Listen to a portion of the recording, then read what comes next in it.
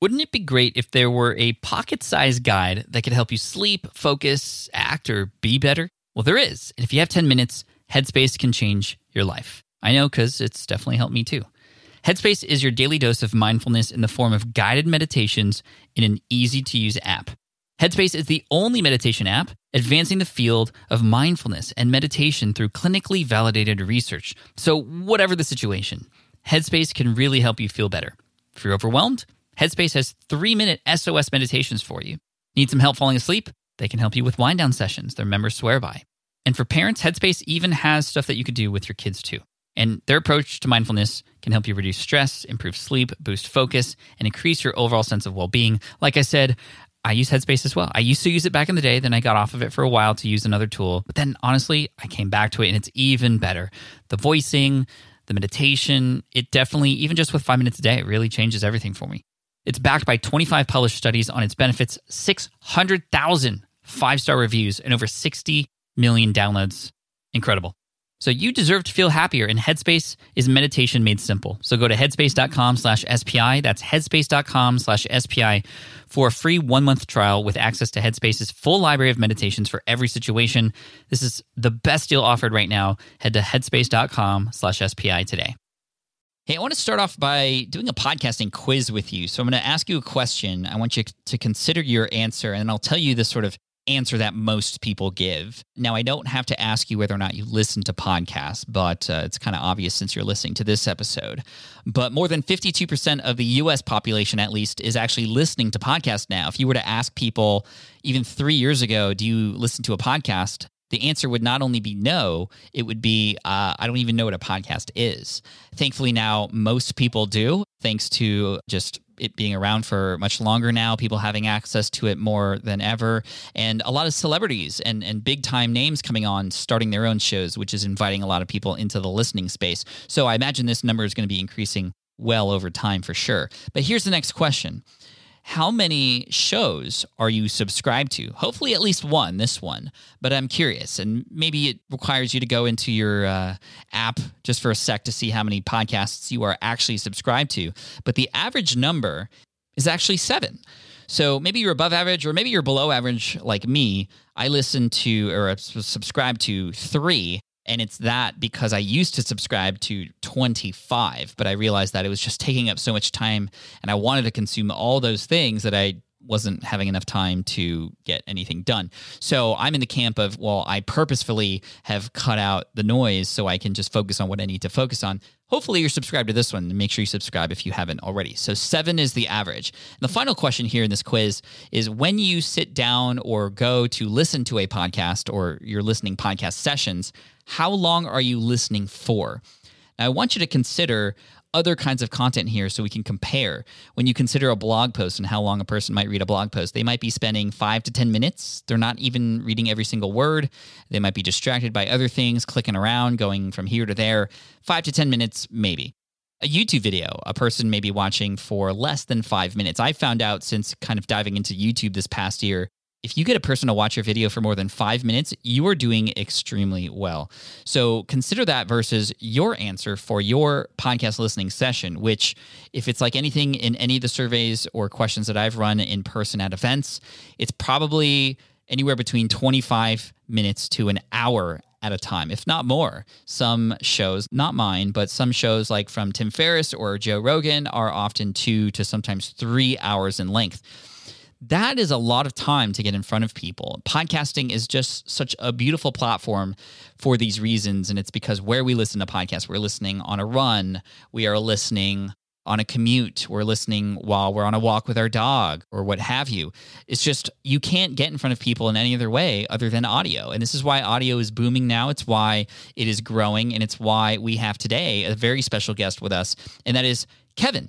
Kevin Finn from Buzzsprout.com. Buzzsprout is an amazing software that helps people create podcasts. It's a podcasting hosting company. I've used several in the past. I use Libsyn as well, but I'm also a user of Buzzsprout. My show Ask Pat is hosted there, and I'm very, very happy with what they've been able to do and just all the things that they're creating. And I often recommend for people when they start with a podcast to start with Buzzsprout. So I wanted to invite Kevin on. He was very interested in helping you out to learn more about podcasting, some of what's happening in the space today, and even what's going on in the future. And I also wanted to dive in a little bit to the history of this company because it's a very interesting way that they work and they get things done. And for anybody who's developing any products, Kevin's brought on some really amazing advice for just kind of how to get systems going and how to keep going with product creation. So really excited to invite Kevin on to talk about all things podcasting today. So before we get to that, let's get to the intro. Here we go. Welcome to the Smart Passive Income Podcast, where it's all about working hard now so you can sit back and reap the benefits later. And now your host. He has the best voiceover guy in the world. Shucks. Pat Flynn. What's up, everybody? Welcome to session number 395 of the Smart Passive Income Podcast. My name is Pat Flynn, here to help you make more money, save more time, and help more people too. And a beautiful way to do all of those things is by podcasting. I've been podcasting for about a decade now, and I'm just super stoked to bring on Kevin from Buzzsprout, an amazing company I'm in full support of, and I'm an affiliate. I use the product. It's amazing. But we're here to talk not about Buzzsprout and getting started with them, but just about podcasting in general, because I know you've been thinking about starting a podcast, or maybe you've already started one and you're curious about what a person who's on the inside in this space is thinking about the industry and where it's going. And we have some fun things to talk about here. So let's not wait any longer. Here he is, Kevin Finn from buzzsprout.com. Kevin, welcome to the Smart Passive Income Podcast. Thanks for being here today, man. Hey, Pat. Thanks for having me. Very excited. Yeah, this will be a lot of fun. You know, you and I have gotten to know each other quite well over the last few years. I get to see you at a lot of the podcasting conferences that are out there, and you guys just always create a lot of buzz, and hence the word Buzzsprout for the company name. And definitely want to dig into the history of the company and sort of the things that you guys are doing over there for helping us podcasters. But first, I wanted to talk about the podcasting space in general, because a lot of things have happened in the last just even year and a half, a lot of big players coming on board. And you as providing a service, a software company within the space and have been in it for a while now, like, what are your thoughts on where things are headed in the podcasting space? I'm curious your perspective on that. Yeah. So we got into the podcasting space in 2009. At the end of 2009 is when we actually launched Buzzsprout. And back then, most people had no idea what a podcast was. In fact, we launched the product to answer the requests of some users who had a need on another product that we had. And they didn't even use the word podcasting. They were just saying, hey, we have all this audio content and we want to put it online. And so we were faced with the question of, should we, build this as a feature of an existing product or build it as a standalone product? So the space has changed quite a bit. So back then, from going from, educating people that actually what you're talking about and asking for is called podcasting, and we are interested in building a tool and solving that problem for you, until today, when like everybody knows what a podcast is, and it's the hottest thing. Conferences are popping up everywhere. There's thousands and thousands of people attending conferences. I can actually, go meet a parent at a soccer field and they say, hey, what do you do? And I say, I work on this software product, and it helps podcasters get their audio content online. They're like, oh, podcasts are awesome. I listen to this show and this show. And so, I mean, my world has changed quite a bit in the past 10 years. It's changed for me too, both as a consumer of content. I mean, I remember I used to read blogs all the time. Do you remember when we would read blogs by waking up in the morning and you'd check your sort of like RSS feed? Yeah. And sure. I'd see like 30 posts from my favorite personal finance blogs and other entrepreneurial blogs. And now, like, that doesn't even happen anymore. Now I get notified on my phone when I get a new podcast or something, and then I go and I'm like, okay, when am I going to be able to listen? Oh, on my trip, or on this commute. Do you listen to podcasts quite often, Kevin? And what do you actually listen to? I do. I listen to quite a few podcasts. Some of my favorites are, I don't know how popular it is. I think it's a pretty popular show. One of my favorite new shows that launched this year was Conan O'Brien Needs a Friend. I think that's a fantastic show. I listen to that all the time. My favorite show, my all-around favorite show, is How I Built This with Guy Raz. Yeah.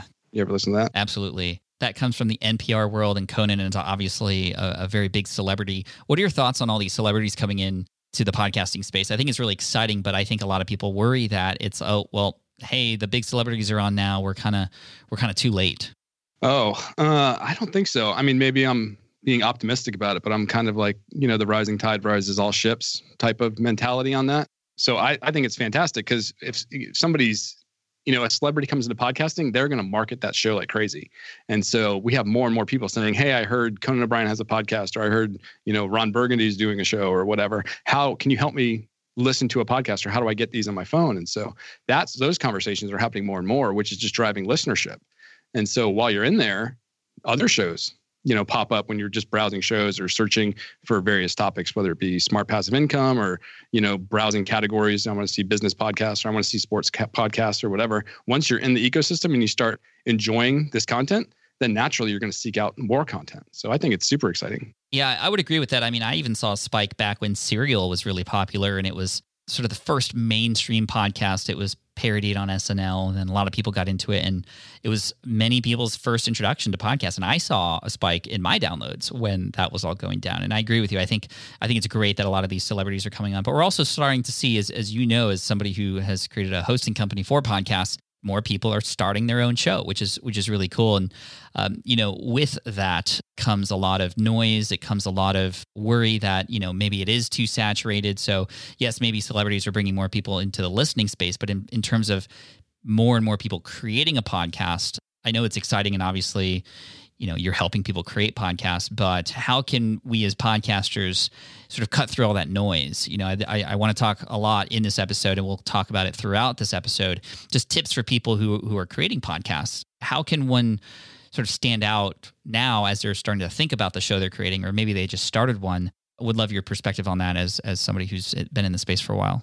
Sure. And I think I would start by saying, you have to bring something not necessarily unique, but you have to bring something of quality. And so the best place to figure out what is something of quality is by thinking about a podcast as something that you're creating as your own product.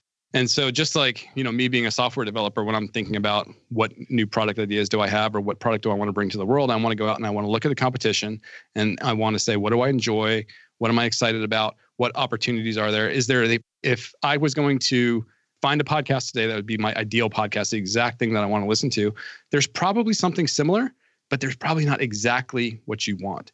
And so defining your show up front before you just get behind a mic, or you and a friend get behind a mic and just start talking about something random, but defining exactly what you want to talk about and what value you want to bring and who your audience is going to be, and thinking that all through up front can totally separate you from everybody else, because you've already done the research, right? And so you said, hey, I'm interested in creating a podcast that speaks to entrepreneurs. Well, there's thousands of podcasts that speak to entrepreneurs, but what's your unique flavor? What's your unique spin on that? What do you have to say that other people aren't saying?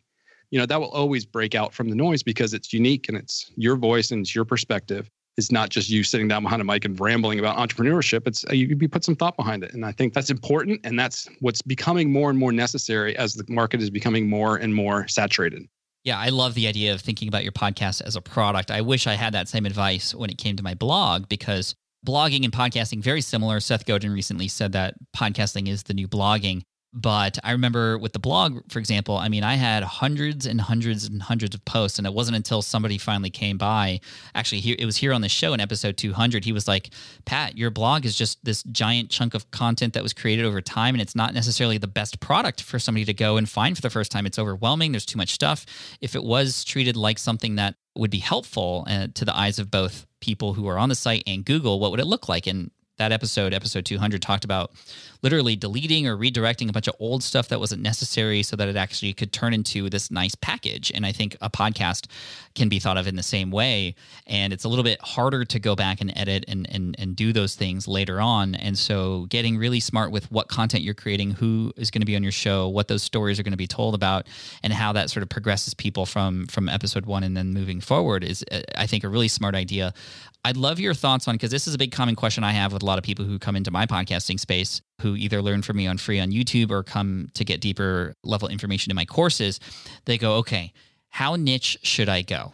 Right? One way to stand out is to go niche, but there is a line there. You could go too far. And how do you balance that? How niche is too niche? I know you get often asked, like, what should my show be about? What's your comment on sort of niching down or niching too far potentially? I would probably lean more towards niching further down than further up. You're right. There is a point in which it could become too specific. When your audience is just you and your best friend, you've gone too far. But it certainly depends on your goals, right? The question I always want to start with when I interact with people at a conference or through a support channel or something like that is, why did you start? What are the goals of your podcast? And that can help us define how narrow of a market is appropriate. So I live in Jacksonville, Florida. And if I was speaking with like a local realtor who wanted to start to share their real estate expertise in this market, then I could get really specific with that niche. But I don't need thousands of listeners for my show, right? Like I can only serve maybe 10 or 15 customers with quality service at a time. So if I have 100 or 200 listeners for every episode, I'm doing fantastic. So I can be very specific in my niche. Now, there's sports podcasts, for example. Like I might not want to, unless it's just a hobby and a passion project, but I might not want to create a sports podcast for like a local middle school basketball team. That might be a little bit too tight, especially if I want to like cover the cost of my hobby, right? So if I want to do affiliate marketing or something, or generate a little bit of revenue to pay for my microphone and pay for my hosting, you might have a hard time doing that. But maybe if I covered all of high school or middle school sports in my county, and I did, team reviews or who's playing who or score updates, things like that. So that would be a little bit broader. But again, I'd have more opportunity to talk about maybe a local sporting goods shop and go in there and get 10% off your purchase if you mention my podcast or something. I like that. What are some of the goals that people come to you with? And when you ask that question, what are your goals? Like, what are some of the common reasons why people are starting a podcast? We talked about, getting more clients. If you're in real estate, for example, you had talked about, just passion or hobby sort of thing. What are some other common goals that people have and reasons why podcasts are started? Yeah, we do a lot of work with nonprofits. So those are people who just have a message that they feel compelled to share with the world, whether that be, a religious podcast or a charity or something like that. So we do a ton of work there. We see a lot of podcasts in that space. Just like growing influence and expertise, that's kind of a big thing. I mean, I think there's obviously, I know some people who have books that they want to sell, that goes along the same lines as an influencer, right? But products, courses is a big reason why. Actually, it wasn't the reason why I started the podcast. It became a part of the podcast because now I have courses to offer my listeners and students. Events, a lot of people have podcasts to support events that are coming up, and sometimes they're seasonal, sometimes they're episodic and more consistent, but another reason why a lot of people start is because they just want to have a platform to connect with the guest. Exactly. Yeah. Networking opportunities for sure. Exactly. And I have a lot of people who come take my course, and when I ask them, like, why did you start? They're like, I just needed to have something to use to connect with people in my industry. And it becomes an amazing platform for that. Yeah. Remote working has become so popular. So many people are not in offices anymore. And so when corporate jobs used to be the thing in the 80s or whatever, but you'd go and you'd see 100 people during a day. But now you might not. You might work out of a Starbucks or your home office. And so just being able to connect with other professionals who are in the same line of work or something like that, that's a fantastic reason to start a podcast. We also have a lot of like storytellers, people who just like true crime podcasts are huge, or comedy podcasts are huge. Tons of different reasons. Now, I know some people also are thinking about starting a podcast to make money, to make a living. How possible is that? I'm curious your thoughts on that. I obviously know it is possible, and I've helped many do that, but is it realistic? I think it's realistic. I don't think it's a good reason to start a podcast. Why do you say that? Okay, so I think if you say, I want to be a podcaster, that's not a great reason. This happens quite often. People will write into support, or I'll meet them at a conference and they'll say, hey, I want to be a podcaster. It'd be fantastic. What do you want to talk about? Well, what should I talk about? I heard true crime is big. Should I do that? I'm like, no, like you shouldn't be a podcaster because you want to be a podcaster. Just like you wouldn't be like, I want to be a radio personality. You would say, I am passionate about sports, or I'm passionate about journalism, or I'm passionate about something like that. And that would be the medium in which you would execute what you're passionate about. So the same thing, like if people come in and say, hey, I want to make a great living, but I don't want to work hard. I heard podcasting is the thing to do. Like that's the red flag that it sets off for me. So if that's the motivation behind it, if you think that podcasting is like a way to get rich and not do a lot of work, it's not the right place to do that. But if you are willing to do the work and you are passionate about it and you have something compelling and interesting and you have value to add, then podcasting is a fantastic channel to do that on. You can certainly make a good living doing it, but it's going to take a lot of work, just like making a good living in any career is going to take a lot of work. Absolutely. And I think monetization is definitely possible. I've obviously had a lot of students who have generated all kinds of different kinds of income and have used different income streams to support their life in one way or another. What are the requirements for monetization? I think a lot of podcasters coming in do want to make money and support it. And most of my audience, they're not coming in with, I just want to get rich quick. Podcasting is not a way to do that, but they want to build an audience, build a tribe, build fans, and be able to support them and generate an income as a byproduct of serving them. But Is there a requirement? Are there specific, for example, niches that, well, it's impossible to make money in? Or is there a certain number of, I get this question a lot, how many listeners do I need in every episode to begin to make money? How do you answer those questions? Again, I come back to your why. Like, why are you podcasting? And if you want to earn money to cover the cost of your podcasting, we can accomplish that pretty easily. And we don't need a large audience to do that. And we can get into all the different ways you can monetize a podcast. I'm not sure how relevant that is right now, but it's not like the YouTube model. It's not where I'm just going to throw podcast episodes up on the internet and then someone's going to start sending me, checks. Right. It's not AdSense. Right. It's not AdSense. And the dynamic ad models that exist for podcasting right now are not super healthy or great. And so there are a few, but they do require you to have a decent size audience, like 1,000 or more. And still then you're probably getting like maybe $10 or $15 a month. Not much. That's for ads. That's for like dynamic ad insertion. And again, that's me being pretty optimistic about it. The reality is usually a lot lower than that because most people aren't doing 1,000 downloads per episode. But what's like more compelling, what I encourage people to do is look at like affiliate marketing. I know you teach a course on that, but I think affiliate marketing and podcasting go hand in hand because what you're doing in podcasting is you're creating relationships and you're creating trust. People are listening to you in their ears. They're forming a relationship with you and they're starting to trust your opinion. So if you have a product that you are excited about, and whether it be a product that relates exactly to your podcast or not, maybe it's just like I listen to Accidental Tech Podcast and the guys in that show are talking about like Apple products and technology. But they did a host endorsement, like a host read ad. It was an endorsement for RX bars. And they were talking about how great they were and how good they make them feel and how they have all these natural ingredients. And well, we have a massive box in our office right now that everyone's eating and loving is RX bars because I trust the guys at Accidental Tech Podcast. And if they said they tried them and they like them, they made them feel good and gave them energy and weren't loaded with sugar, then I will trust that. And it has nothing to do with Apple products or technology. It was just a great endorsement for a product that turned out to be great. What made you enjoy that endorsement and take them up on that offer versus oftentimes we listen to podcasts and we're just like, ugh, not another mattress. Like, I don't need that right now. Like, what made it organic and make sense for you with that particular show? Well, in my mind, there's a huge difference between like a commercial or even a host read ad and an endorsement. So when a host of a podcast that comes on and starts talking about a product and they put a personal experience behind it, I'm much more interested in hearing that. The hosts also do a great job sometimes of making the ad reads themselves entertaining. So they put their own personality and flair or personal stories in there. Other ads that I like and the guys at ATP, the Accidental Tech Podcast, do a great job with this.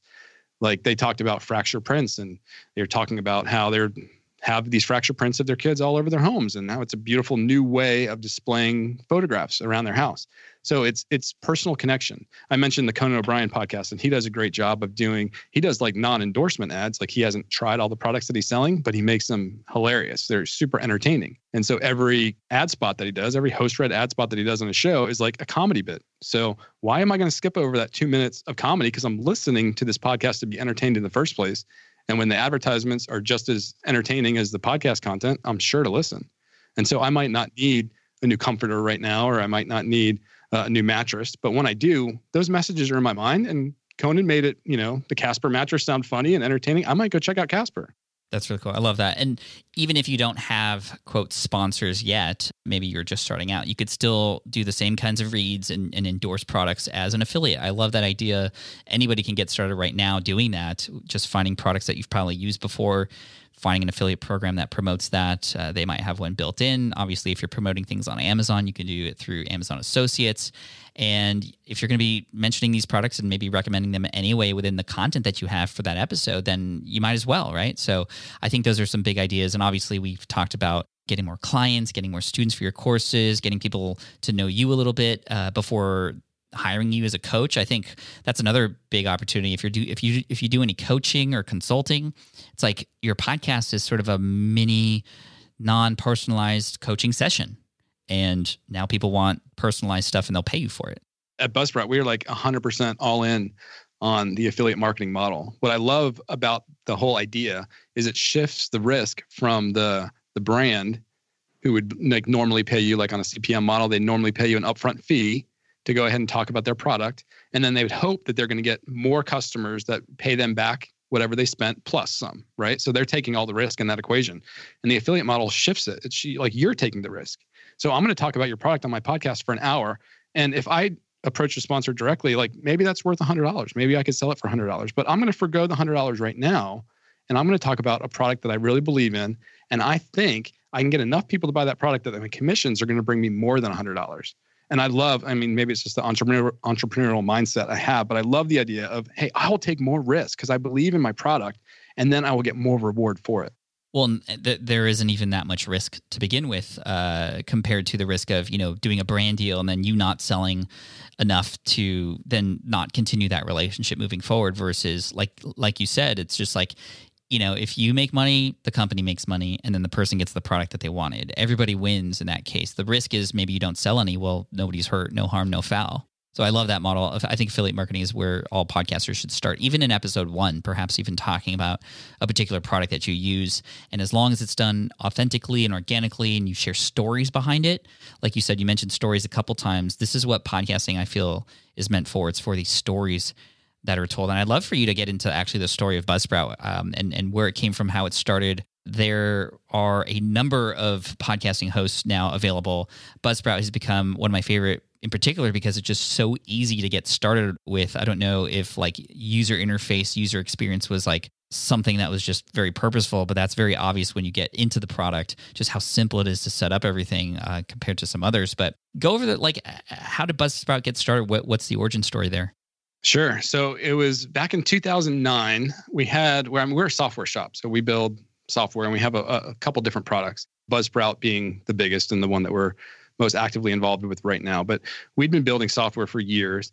And it was around 2009, we had a content management system, which is just it's a software tool that helps people create websites. So think of like Squarespace or Wix, or there's a couple big ones now. We had a smaller one, and it was focused mostly on people in the nonprofit space. So if you had a nonprofit and you needed a website, you could come and sign up online and have a website up in a couple hours. And as these nonprofits were at different conferences or speaking at different venues, they were recording these things and they wanted to put them on their website. And so over and over, we would have customers asking us about how do we get this audio content online? And so we were faced with the question, or the decision rather, of do we build this as a feature into our existing product, or we build it as a standalone product? And this was probably the luckiest or wisest, however you look at it, decision that we ever made, because we decided to build it as a standalone feature or as a standalone product. We thought that it was too big of a feature to try to stuff into another product. And as you mentioned, we wanted to make it really clear and really simple. And so, I forgot to mention that for years before this, we tried, there were already some big players in the market doing this podcast hosting. And we tried for years to help people. We tried to write guides. We did video tutorials for them. We'd get on the phone with them and we'd say, hey, go to this website and sign up here. And here's how you upload and here's how you do your settings. And people were still struggling. They just weren't getting it. It was too difficult. And we said, there has to be a simpler way to do this. And we were thinking about the problem, and we thought we could envision an interface that would make it easy. And so that's where the idea came from. And that's where we got excited about it. And we said, since the product is focused mostly for nonprofits initially out of the gate, it has to be super simple. Because what happens oftentimes in these nonprofits is you have a lot of volunteers who come in. So a volunteer will come in and they'll work there, they'll volunteer for 6 months or something, and then the schedule gets too busy or life happens and they might switch out for a different volunteer. And so if it takes days and days or hours and hours even to train new volunteers to be able to upload content to go onto this website, like audio content, then that's not going to work for them. It has to be something that somebody can sit down with very little or no training and kind of figure it out in a very short amount of time. And so that was our test case. That was the model and the target customer that we're building it after. And it just turns out that really resonated with a lot of people who were saying, hey, I'm a podcaster, but I don't know how to build a website, or I don't know what all these crazy RSS things mean or all that code that it generates. I just want to be able to, I can do email. Can I just email you the file? So that's how our interface started. It's like, in order to upload a podcast, it has to be as easy as dragging attachment into an email. If it can't be that simple, then we failed. And so that's where we started, and it's just gone from there. That's really cool. I just think it's incredible that you built it specifically because everybody was just complaining that everything was so hard. I mean, this is why we create things, right? This is why my SwitchPod exists now and other things. And I think, a lot of people, when they come up with an idea for something like this, they see a need, a market need, and have a potential solution in mind. How are you able to move quickly and actually execute on this? I'm curious to know what those initial conversations were like and planning processes. So how long did it take you and your crew to go from idea to, the first version? And what's it been like since then to continue to grow the company? Oh, gosh, it's been a long time. So I'm going to try to remember back. But I think the first version of the product, I think we spent about 6 months developing. And I remember feeling at the end of that, like we took too long.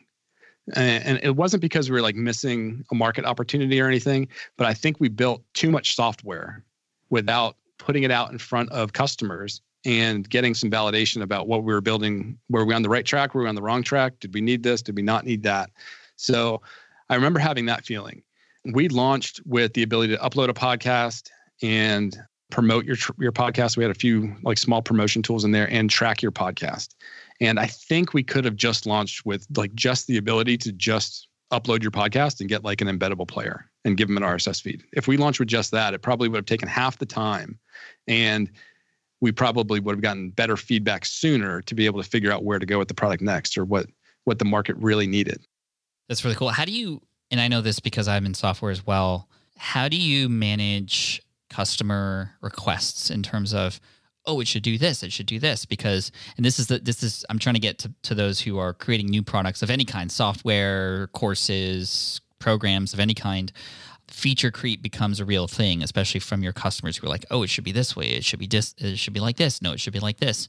What's your sort of process or procedure for taking in those requests, feature requests, which are important to just kind of acknowledge, but then like, how do you prioritize? How do you manage that?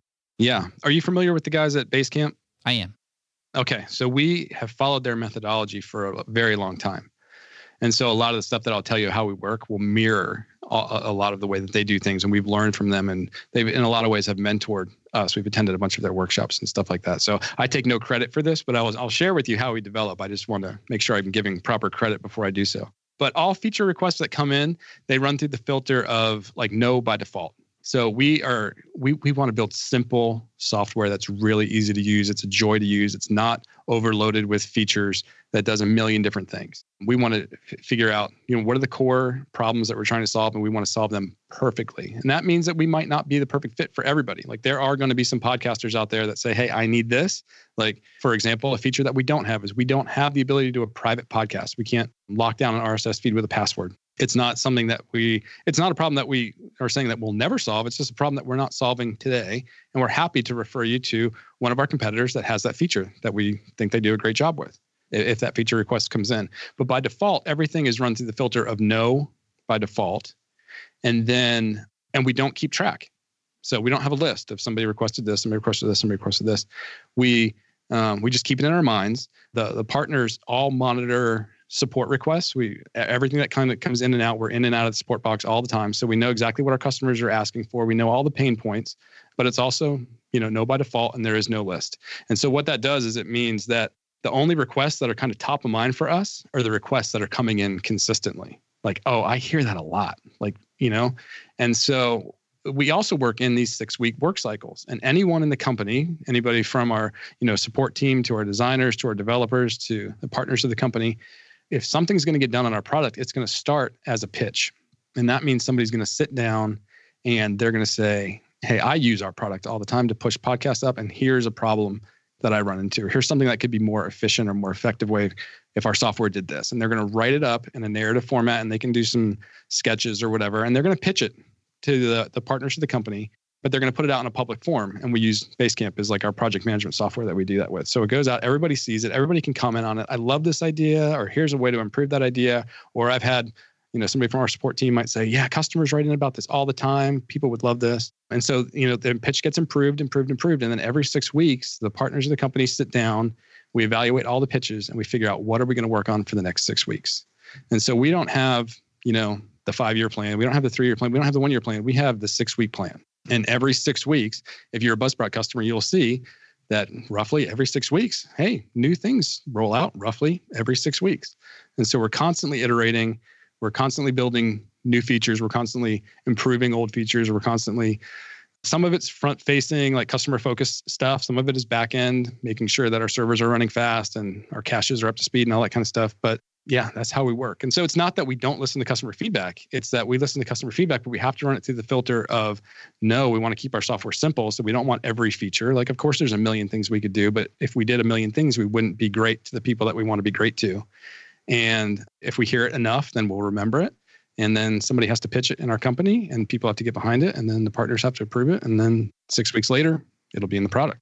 That's really cool. How often are those pitches? Do they come in at a regular basis, or like what's the planning process like for that? Yeah, they can come in at any time. They can come in anytime. Yeah. So it's just part of anybody's normal workflow. Like we all try to keep 40-hour weeks around here, and we all have about 40 hours a week worth of work to do. But every now and then you'll find yourself on a Thursday afternoon at 3:30, and it's like, hey, I kind of hit a good stopping point for today. And I have my own personal list of here's the 2 or 3 pitches that have kind of been on my mind. I might pull one of those and write it up. That's really neat. I like that. Who are the decision makers related to those pitches? So the partners of the company are myself, Tom Rossi, and Marshall Brown. And so we started trying to make it like a group decision. So we would have a company meeting. We would put all the pitches up on the board. We'd say like, how many votes do we have for this one? How many votes? And it just was like total chaos. Did not work at all. And it was bad for the culture because people would feel offended, or people would be like, I don't like that because of this. And then somebody would take that personally because it was their idea. And so we've moved away from that. Highs and lows, fun while it lasted, but not super healthy in the long run. And for the past 18 months or so, it's just been Marshall, Tom, and I who will get in a room together and we'll look at all the pitches and we'll just kind of duke it out. Basecamp, what they call it the betting table. So they'll take all their pitches and they'll throw them on the betting table, and the partners will figure out what do we want to bet on for the next 6 weeks. And so we do something very similar to that. And that meeting is fine. Like if the three of us are arguing, well, it's just the three of us. Like none of us are taking it personally. We all make sure our interests are in line. There's no egos at stake.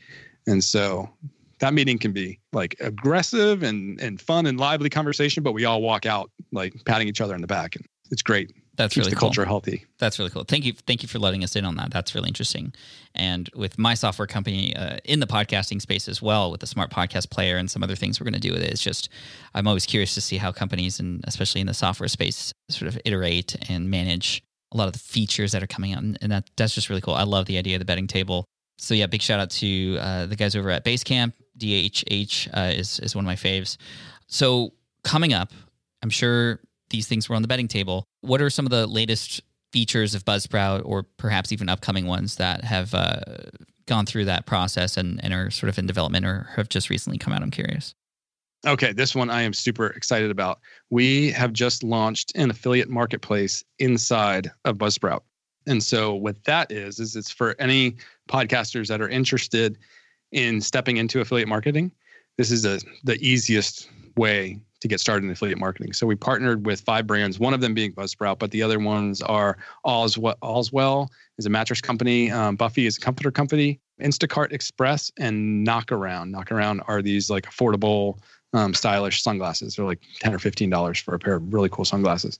And so anybody can now, any Buzzsprout podcaster can log in, click on the affiliate marketplace, find one of these brands, click and activate their affiliate code, and then they can mention them in their podcast, and we will automatically drop their affiliate link in their show notes, and we'll do the affiliate disclaimer for them. We'll show the company logo like on their podcasting page for them and everything. Anybody who clicks through that, then they automatically get a commission.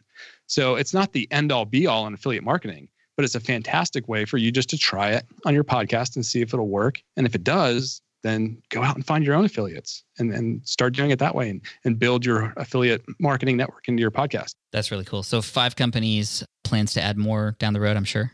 Yeah, plans to add more, and plans to be able to let people kind of set up their own affiliate partners within Buzzsprout. So you'd be able to click, add a custom affiliate partner, and you would upload their logo, you'd drop in your own affiliate link. And that way, again, we just want to make it easy, because oftentimes you might talk about an affiliate during your episode, but then you publish it and you forget to put the link in your show notes or something. So those are things that computers are good at. Computers don't forget. So as long as you tell me, hey, I mentioned, Instacart in this episode, we can automatically drop your link in for you. We can do your affiliate disclaimer in there for you. That's really neat. I like how you're thinking about how to support the podcasters that are on your platform. This is what I love about ConvertKit, email service provider that I often talk about. And I advise they really, really care about helping their users. And when you help your users, they're going to stay with you longer. So I think that's a really smart idea. What else is coming up? What else we have? We just rolled out multi-users. We called it team members. So for the longest time, since Buzzsprout's launch, you would have one username and password to log into your Buzzsprout account. And now you can add multiple team members and we have different permission levels. So you can have an administrator who can do everything. And you also have an editor and the editor can't do certain things. Like they can't delete your podcast. They can't delete episodes. They can't change your billing plan, things like that. But now you don't have to share logins. Like sharing logins is a bad idea. Most people, when we first started out for years and years and years, were kind of doing their own thing and they were fine just having one login. But now as podcasts are getting more popular, we're seeing more people, work with editors, work with teams of people. There's a lot of companies that are podcasting. So they need to be able to create different logins for different people. And so we just rolled out that feature. Nice. And I think the last one that's kind of big during this cycle is, you're familiar with Auphonic, right? Auphonic? Auphonic? Yeah. I often recommend that to my students who want to just level out and normalize their audio. Right. So Auphonic is a fantastic tool and we recommend it.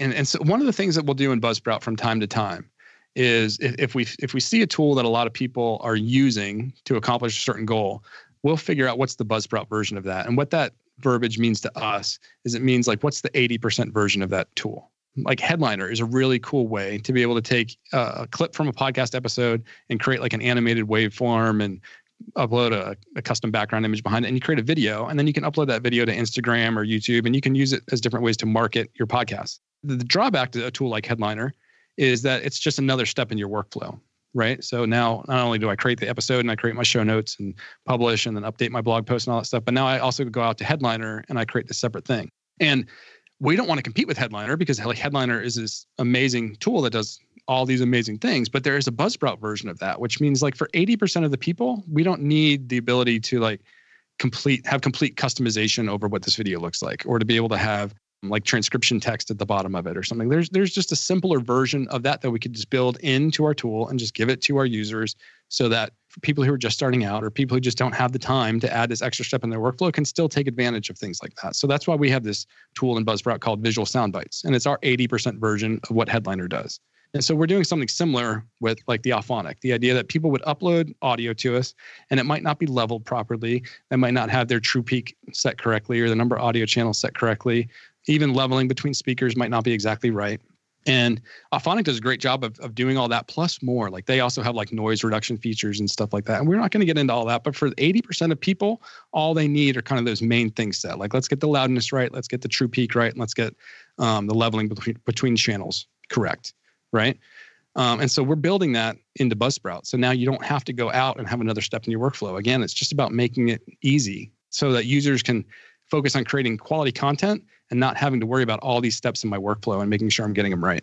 I love that. I mean, this is why I love you guys, because my job is to make things easy for everybody listening, and to work with companies like you who are helping support that too is just very, very cool, and just a clear partnership here. So that's amazing. To finish off here, Kevin, and thanks for the background on Buzzsprout and sort of telling us a little bit about the insider info and what's coming up and the releases. So I appreciate that. But speaking of what's coming up, I'd love to talk about the future of podcasting. It's changing quite rapidly, as we've talked about now.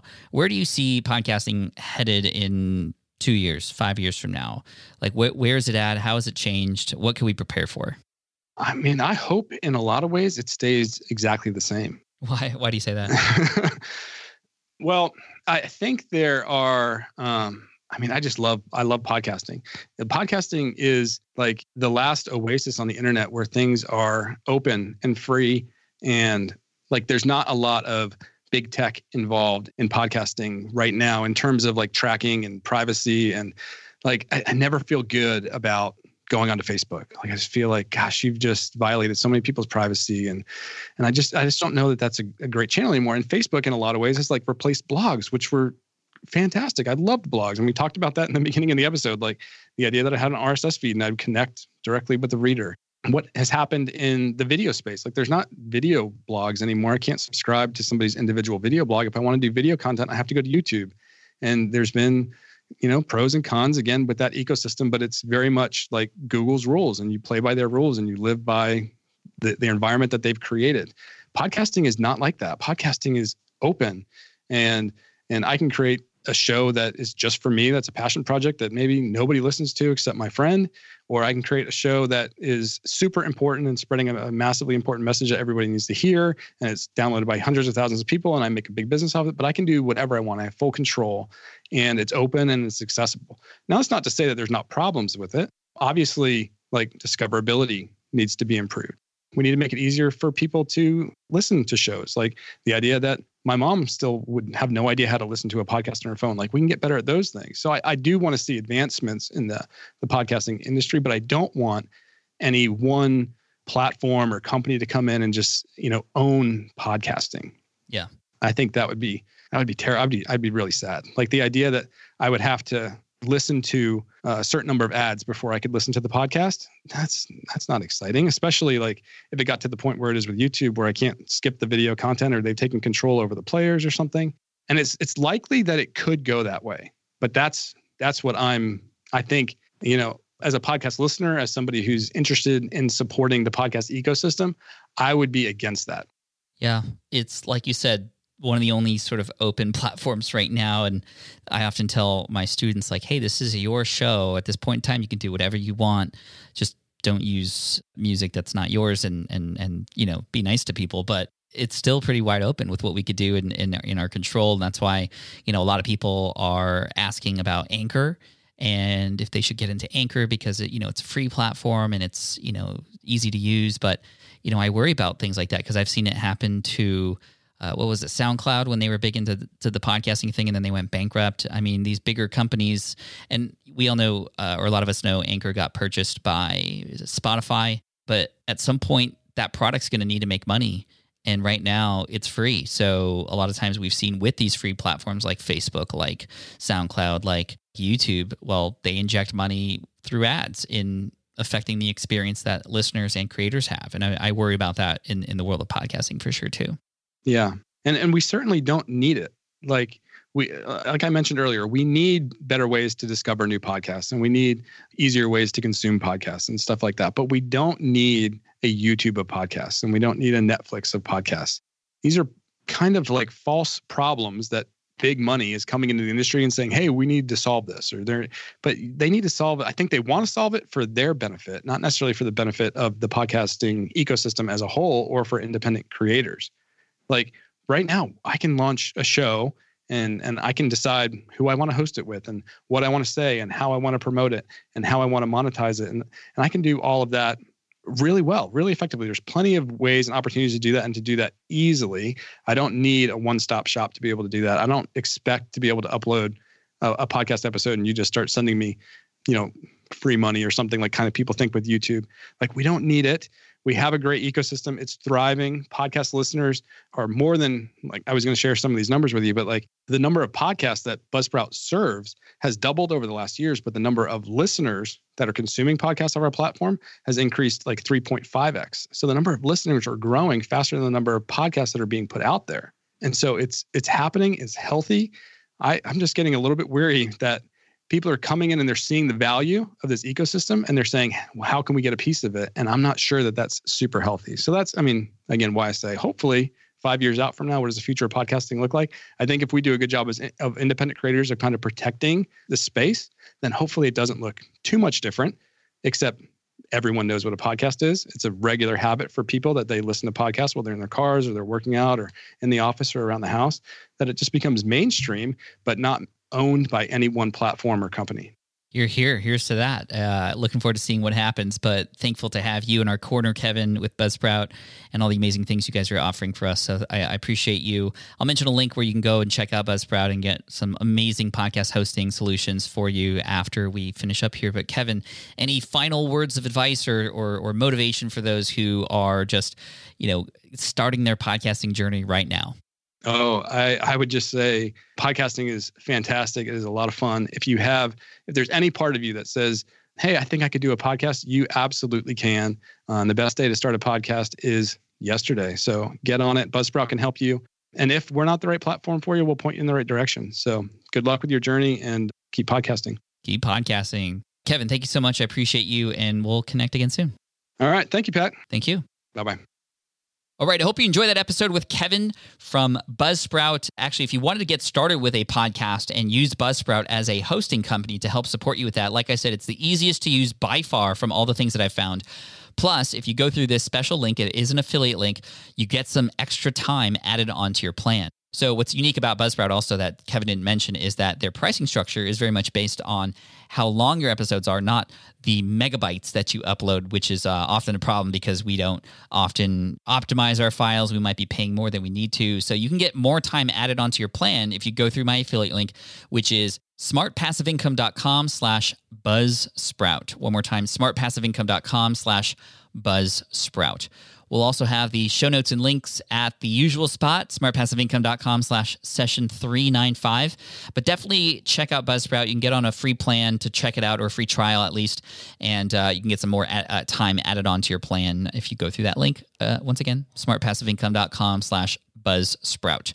Thanks again, Kevin, and to the entire team there for creating awesome products, for inspiring me and my software company related to the Smart Podcast Player as well, and just amazing things going on in the realm of podcasting. I hope you'll join me and I don't even think there are 1 million podcasts yet at this point. We're so early in the journey. It's so incredible. We didn't talk about how many podcasters there were, but there's less than 1 million podcasts out right now. So the opportunity is ripe for all of us to provide messages that really resonate with our audiences, to provide an opportunity to create really, really amazing relationships with our people, and also relationships with other industry leaders, as well as creating something that could support your lifestyle too, because we talked about monetization in this episode too. So get started. I'm looking forward to serving you. We'll have more resources on the show notes page if you want to get started with podcasting and want some additional help with that. Like I said, I also teach people podcasting in several different kinds of ways, including my course, Power Up Podcasting.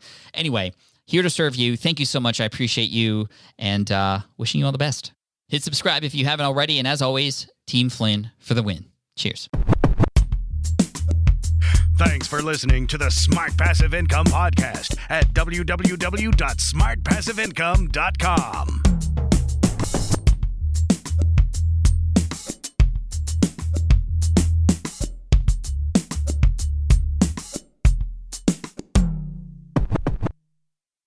So podcasting is obviously a big deal here at SPI, and today I'm so excited to tell you about our newest podcast. Yes, a brand new podcast called Flops. Flops is all about exploring, celebrating, and normalizing failure in the entrepreneurial journey. Every entrepreneur experiences failure at some point, so I love that we're just facing it head on here. And the show is hosted by 2 members of the team, Karen and Ray, and in it they talk to entrepreneurs who have had stumbles, setbacks, and flat-out failures. These guests are honest and generous with their stories, and I think they offer hope and encouragement for all other entrepreneurs out there because we all experience it, right? We all experience failure. For example, in the first episode, Ray talks to John, who got caught up in a Ponzi scheme. It's a story with twists and turns that will keep you hooked. It's a great story. I highly recommend you check it out. But one thing I love about Flops is that it doesn't dwell on the failure, and it always finds a bright side. I really love it, and I think you will too. So the first season of Flops has already started with new episodes dropping on Wednesdays. You can find it on Apple Podcasts, Spotify, wherever you listen to podcasts. You can also listen at smartpassiveincome.com/flops. Again, that's smartpassiveincome.com/flops. I hope you enjoy it.